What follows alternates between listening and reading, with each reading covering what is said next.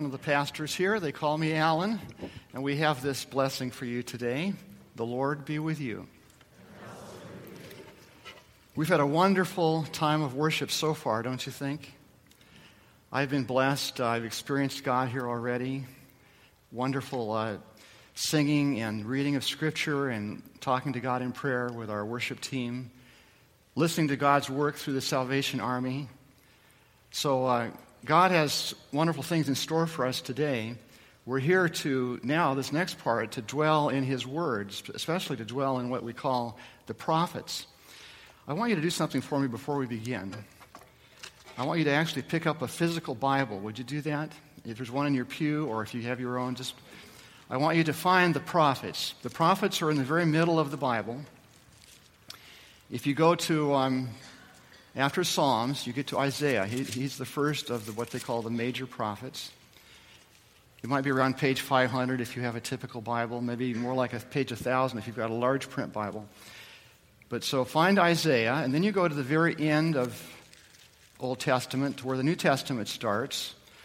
So you'll have something like this then, okay? You'll be holding this middle section of your Bible, the prophets. The prophets are in the middle of the Bible, physically, spatially.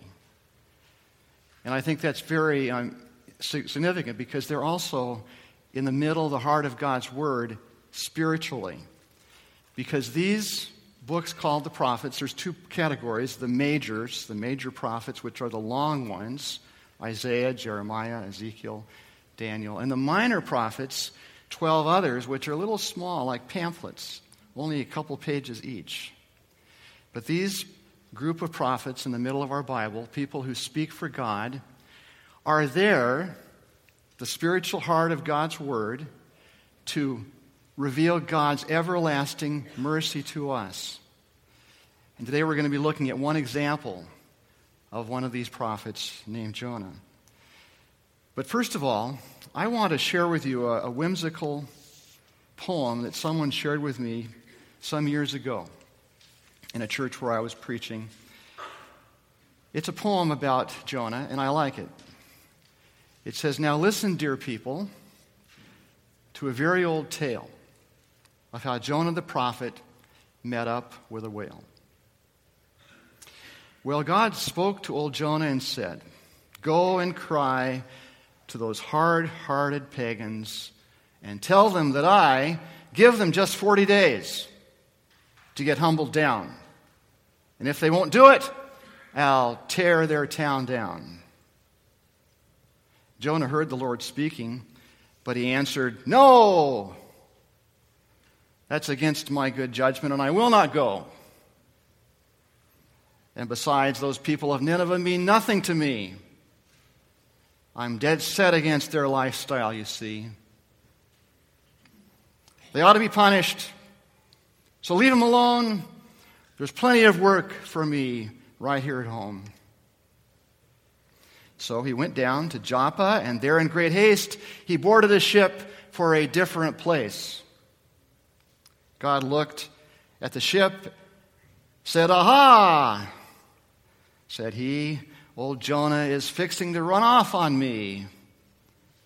So he set the winds blowing with loud howls and squeals, and the sea got real rowdy and kicked up its heels. Those sailors were frightened and sure that they'd all die, till old Jonah realized he just couldn't stand by and watch them all suffer when he was the one God wanted to punish for what he had done. So at last he confessed. It was all for his sin. Then the crew threw him over, and the whale took him in. Then that fish said to Jonah, 'Now don't you forget, I've been sent here to take you out of the wet. You're going to be punished right well for your sin, but now be my guest and please come right in.' On beds of green seaweed, that fish tried to rest. He said, 'I will sleep while my food I digest.' But he grew mighty restless and sorely afraid, for he rumbled inside when the old prophet prayed. The third day that fish arose from his bed with his stomach in knots and a pain in his head. Said he, I must get some fresh air mighty quick, for this filthy backslider is making me sick. So he blinked his big eyes and wiggled his tail and headed for shore to deliver his mail. He stopped near the beach and he glanced all around, then deposited Jonah up on high ground. That's part of the poem. Maybe if I have time, I'll read more of it later. But this is a poem that my children have always enjoyed hearing us read around the table or around the fireplace. Just as I imagine the ancient people of Israel used to have fun telling this story around their campfires and around their dinner tables. It's a story that's fun to tell. It's a story that has 4 acts. If you're still in those prophets in your Bible, take a look at Jonah, which occurs near the end of that section of the Bible. It's very small. You might have a hard time finding it, but it's only one page. It's done in 4 acts, 4 scenes of like a play. And maybe your Bible will have these headings at the beginning of each scene, like mine does. Scene 1, Jonah flees from the Lord. And then scene 2, Jonah's prayer from inside the belly of the whale. And then scene 3, Jonah goes to Nineveh. And scene 4, Jonah's anger at the Lord's compassion.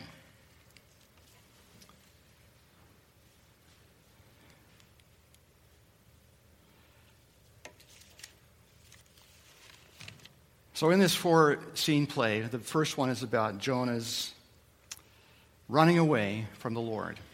Now, if you recall the sermon I gave a few months ago about the runaway bunny, you may suspect that this running away is not going to turn out exactly as Jonah expects. But that's how the story begins. He's running away from the Lord. Jonah 1:1 says, the word of the Lord came to Jonah, son of Amittai, go to the great city of Nineveh and preach against it, because its wickedness has come up before me. But Jonah ran away from the Lord and headed for Tarshish, and went down to Joppa and found a ship bound for that port. After paying the fare, he went aboard and sailed for Tarshish to flee from the Lord. And then the second part of this scene begins in the next verse. The Lord sent a great wind on the sea. Such a violent storm arose that the ship was threatened. It threatened to break up. All the sailors were afraid. And skipping down now a ways to verse 12, finally, after all the sailors have become terrified and giving up hope of any kind of rescue, Jonah confesses his sin, and he says, pick me up and throw me into the sea, and it will become calm. I know that it is my fault that this great storm has come upon you. Now, this may sound like kind of an altruistic act on Jonah's part, and maybe it is, but it also shows how stubborn he is. Because he doesn't repent of his rebellion against God. In fact, this is just really one more stubborn trick on his part to avoid going to Nineveh. He'll commit suicide. That'll solve the problem, right? We're beginning to realize that Jonah is a kind of a weird prophet. He's a weird prophet he's mean and nasty and hates people that he's supposed to go and give God's message to. And he even hates himself. He wants to die. And worst of all, as we're going to discover toward the end of the book, he ends up even hating God because he doesn't like the way God wants to show mercy to the people of Nineveh. So Jonah is a weird prophet, mean and nasty and hateful and disobedient and rebellious. And as I read all these things about Jonah and this story, it does remind me of a satire. If you ever watch SNL, Saturday Night Live, this is a classic program that satirizes political things by using irony, exaggeration, to make people laugh. It's something which the comics think we should criticize.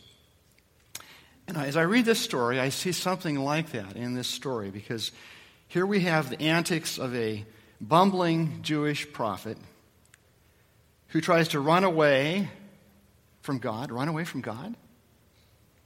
Wouldn't he know better? But he's set straight by a dumb fish. Then he reluctantly, as we're going to see, does visit the Ninevites when he gets vomited up on the shore, covered with seaweed. And then the evil king that we would expect to be the one that's rebellious is quick to repent and listen to God, while Jonah just gets mad at God and again tries to run away from his Lord. He even tries unsuccessfully to be a theological advisor to the Almighty. What kind of prophet is this? It's a very strange, untypical story within this group of prophets. And I think it's meant to be telling us something. This was, by the way, one of the favorite stories of Jesus. We're going to see in a minute how Jesus referred to this story. And I think he liked it because it's very much like some of his own stories. He also used often irony and satire, like in the story of the Good Samaritan. In that story, you expect the religious people, don't you, to take care of the wounded man, but they walk on past. And it's the man that you would never suspect, the hated Samaritan, who actually cares for this man's wounds. An example of satire. So that's the kind of story that maybe we're dealing with here, a story of irony and exaggeration. And many of the Jewish, as well as early Christian readers of this text, believed that although there undoubtedly was a historical prophet named Jonah, he's a real person in the Bible, but this story is told in a way to be like a metaphor or an allegory of something that God wanted to get across to the whole people of Israel. If you look at Jeremiah for a minute, that's one of those major prophets. Jeremiah chapter 51.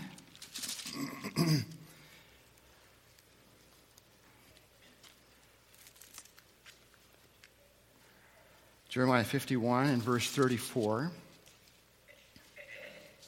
Listen to what this says. Nebuchadnezzar, king of Babylon, has devoured us. He has thrown us into confusion.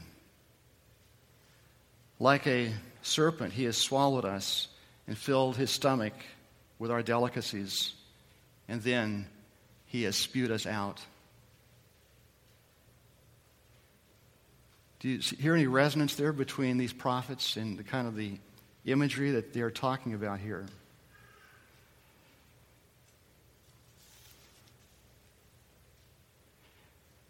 Isaiah also refers to the captivity of Israel as being swallowed up by a sea monster.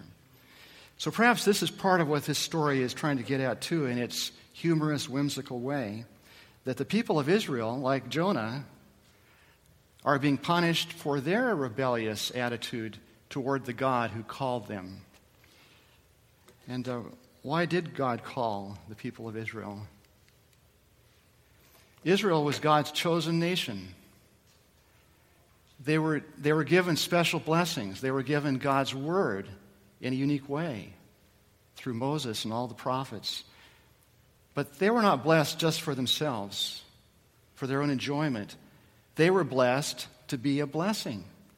As God had said in the Abrahamic covenant, the covenant made with Abraham, I'm going to give you descendants, and from those descendants will come a seed, a descendant who will be a blessing to all the nations. That was the destiny of Israel, was to bring God's glorious love and mercy to all the nations.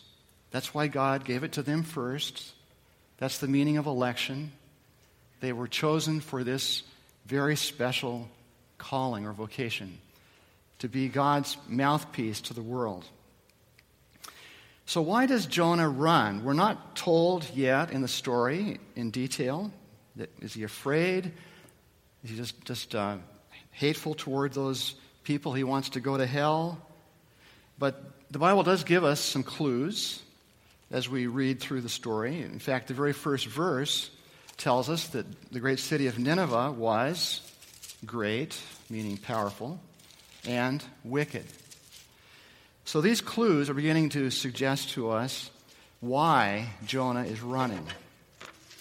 But because he runs, because he, like Israel, is forsaking his calling to be God's messenger to those powerful, evil people, the evil empire of his time. Whoops.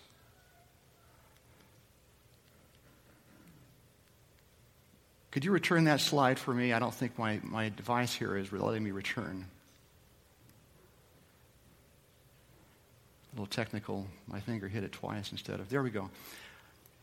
This is something dug up in the ruins of Assyria, in the capital city of Nineveh, which depicts the kind of evil empire that Jonah was dealing with. Here we see a Ninevite soldier cutting off the hands and feet of a captive soldier. Another one has been put on a pole, crucified on a pole. Their heads, the topped off heads of people sitting up on some other kind of structure there. This is something that the Assyrians put up proudly, the Ninevites put up proudly as the symbol of their dynasty, of their cruel dominion. This is how they would create fear in people's hearts. So I think that's why Jonah is running. But now he's in a predicament. Because he's run, because he's disobeyed God, he has been swallowed by some kind of sea monster. The Bible doesn't call it a whale, but we often use that when we tell it to children. But it's just some kind of large sea monster that swallows him up. And after 3 days of being in the whale, it seems like there will be no hope for him. We find this prayer in chapter 2 of Jonah, starting at verse 1. From inside the fish, Jonah prayed to the Lord God and said, "In my distress I called to the Lord, and he answered me. From the depths of the grave I called for help, and you listened to my cry." Now he's there, we're told, for 3 days, and after 3 days, it seems like there would be no hope for anyone to come out alive. Jonah is a dead man. He's a goner. That's how he feels. And we are led to think that he deserves this punishment. He's such a nasty, disobedient prophet. The King James Version translates the word for grave as hell, and the Hebrew word was Sheol, and the Greek word was Hades. That's where Jonah says he is. He's in Sheol, Hades, hell, and he deserves to be there.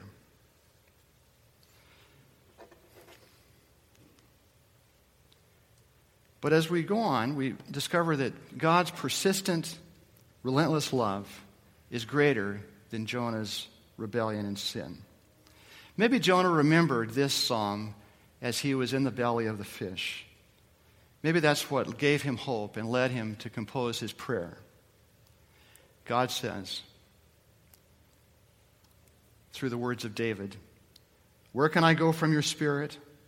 Where can I flee from your presence? If I make my bed in Sheol, you are there." Jonah wants to die. He wants to get away from this God he hates because he hates the people of Nineveh. But even there, God is going to find him.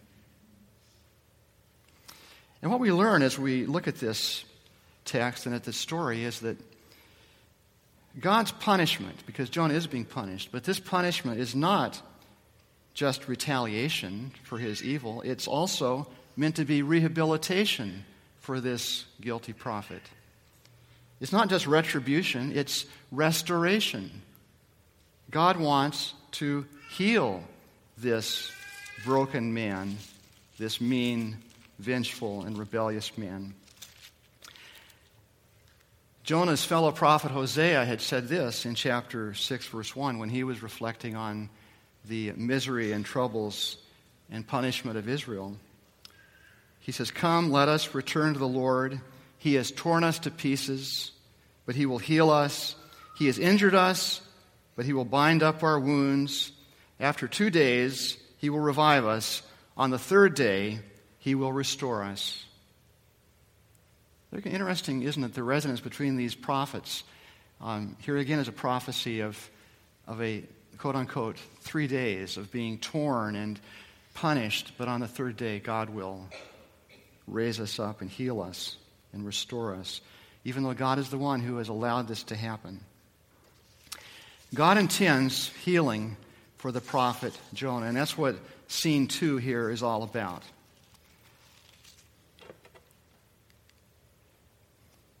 The prayer of Jonah. Some other words in this prayer are these. "When my life was ebbing away," in verse 7, "I remembered you, Lord, and my prayer rose to you." And verse 9, "Salvation comes from the Lord." That's how he ends the prayer. And then it comments, "The Lord commanded the fish, and it vomited Jonah onto dry land." So that's the end of scene 2, Jonah's prayer and God's response. It's interesting that in this prayer, technically, Jonah still has not really repented. He never says he's sorry for anything in this prayer. He's still a proud, stubborn guy.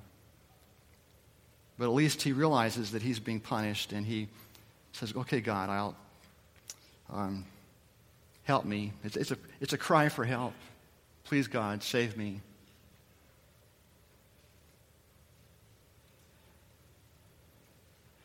This is why I said these prophets really are not only the geographical or the physical heart of the Bible, but they're also the spiritual heart. Because they reveal this God who shows everlasting mercy even to those who don't deserve it. And that ultimately is the major message of the whole Bible, the heart of its message. So this is ultimately not a Jonah story. It's not a whale story, as we often think of it. It's a God story. And by the way, I don't know if you've noticed the marvelous little paragraph in this blue insert in your bulletin where it's giving us some guidelines of how to read the Bible, how to read the prophets. I think Pastor Kemp put this together, and he did such a good job of summarizing this. He says, when dwelling in the Word, it's easy to slip into moralistic reading that focuses attention on good examples to follow or bad examples to avoid. One way to avoid this is to develop God-centered dwelling that recognizes that these stories are first about God and God's plan to save people. So the question we're asking here is, what does this story tell us about God? It's a story about God and about God's heart. It's telling us that the purpose of affliction is not to destroy us, but to heal us. I want to share one more cross example from one of the prophets. Jeremiah, in the book of Lamentations, had these words in chapter 3, starting at verse 1, where he is speaking sort of in the person of Israel. He's saying, "I am a man who has seen affliction." Remember, this is part of that captivity. All these prophets are in the context of disaster, of God's allowing his people to go into captivity because of their rebellion and sin. So here's Jeremiah praying in the person of Israel. "I am a man who has seen affliction. By the rod of his wrath, he's driven me away and made me walk in darkness rather than light. Indeed, he's turned his hand against me again and again, all day long." In verse 22, "But because of the Lord's great love, we are not consumed. His compassions never fail. They are new every morning. Great is your faithfulness." And verse 31, "For men are not cast off by the Lord forever. Though he brings grief, he will show compassion. So great is his unfailing love. For he does not willingly bring affliction or grief to the children of men." here in all these prophets, whether it's in the didactic words of Isaiah and Jeremiah and others, or in this little parable about Jonah, we're seeing the same message, that it's not God's will through the affliction that he causes as punishment to bring destruction to his people. It's his will to bring healing and to bring salvation. Now we finally get to scene 3 in the story of Jonah. Jonah goes to Nineveh.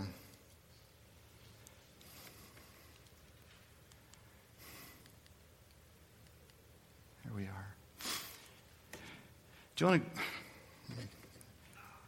did it again. It went too far ahead again. Can we get that back? Go back, please. Back to the whale picture.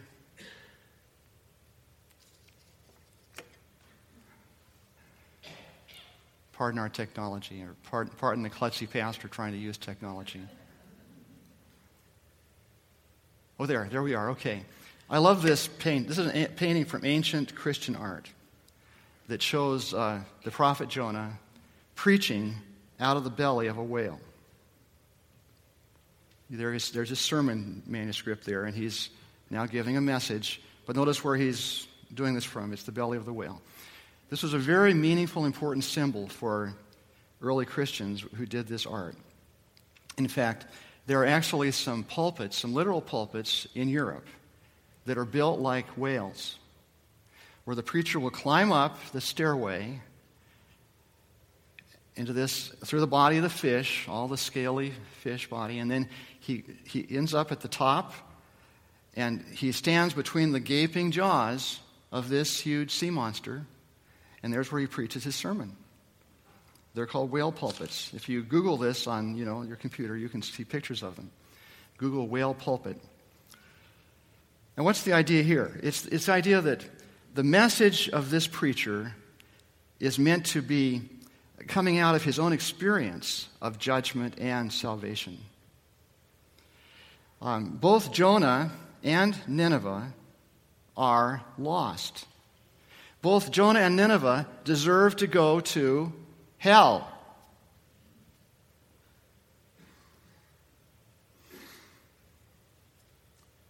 But both Jonah and Nineveh are being saved by the magnificent, unexpected, earth-shaking grace of God.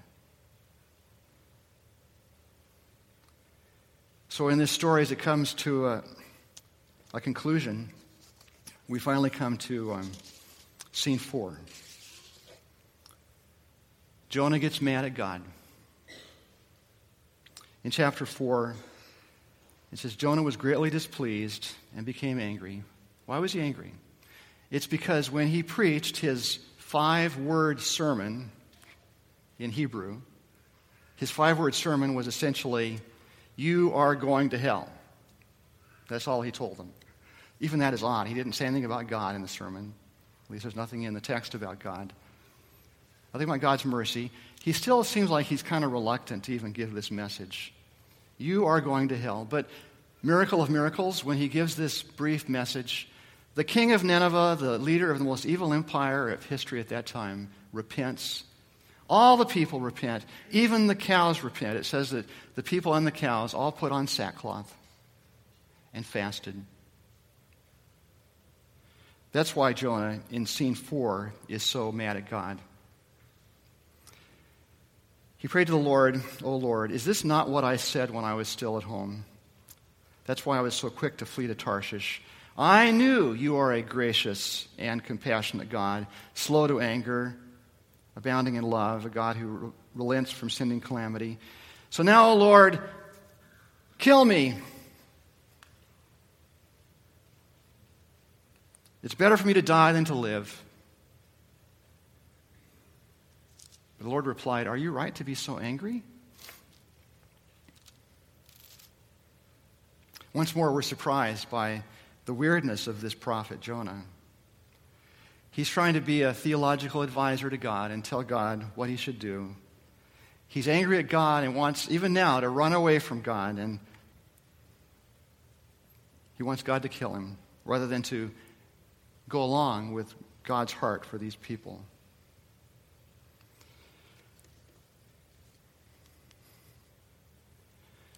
This is his reasoning, I think. Doesn't Nineveh still deserve punishment? What would you say? Yeah, I think he's right. Isn't God bound to satisfy justice? Isn't God a just God? Can God retract a just verdict? What happened to an eye for an eye? Isn't that part of God's law?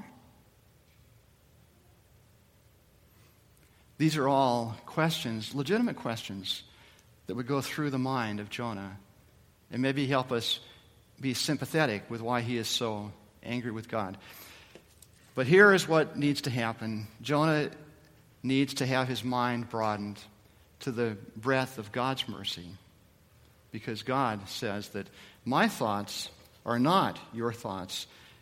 My ways aren't your ways. As the heavens are higher than the earth, so are my ways higher than yours, and my thoughts higher than your thoughts.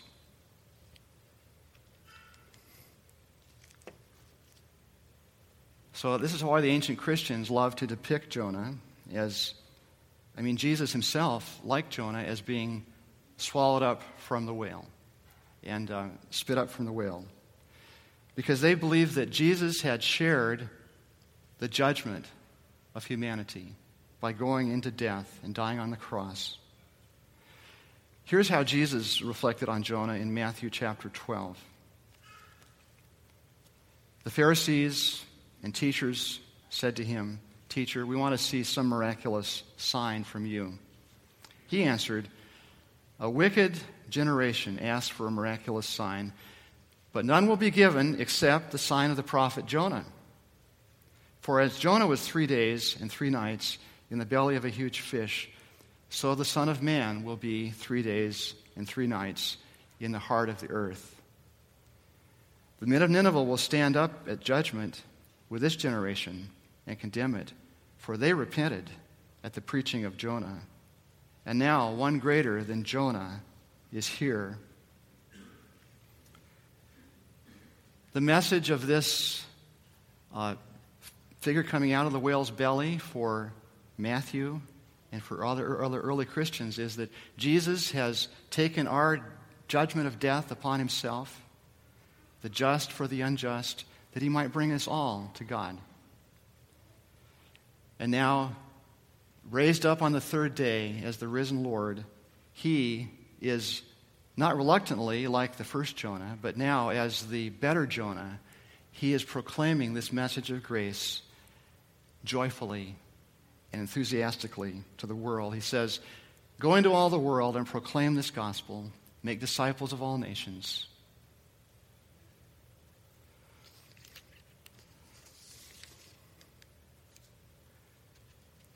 There's a wideness of God in God's mercy, the old hymn says. And that's what Jonah is being challenged to understand. The very conclusion of this book is God's appeal to Jonah. He says, "Can't you see how I value the thousands of people who live in Nineveh, as well as all those animals?" Jonah's answer? We don't know. He doesn't say. Just like many of Jesus' parables, it's left open, hanging. And that's because its message really is for us. It's messing with you. It's messing with me. It's asking, are you okay with God's love for your enemies? Aren't you glad that God loves everyone and even puts up with the Jonah in each of us? And so in closing, I want to just finish up a few more lines from that whimsical poem. When Jonah got mad, when God showed his grace, because he still found it hard to stomach that place, it really was shameful how Jonah behaved. He acted as though he'd never been saved. Although he'd been rescued, though guilty as hell, he questioned that pagans are forgiven as well. God still seeks the lost in near and far places, for the news of salvation must go to all races. Your Nineveh may be next door, or maybe some distant shore, but when God tells you go, you'd better say yes. Or like dear old Jonah, you'll make a real mess. Let's bow our heads as we pray. God of Jonah, God of Israel, God of the church, you deliver us from death, from hell. You save us in spite of ourselves. You forgive us for Jesus' sake.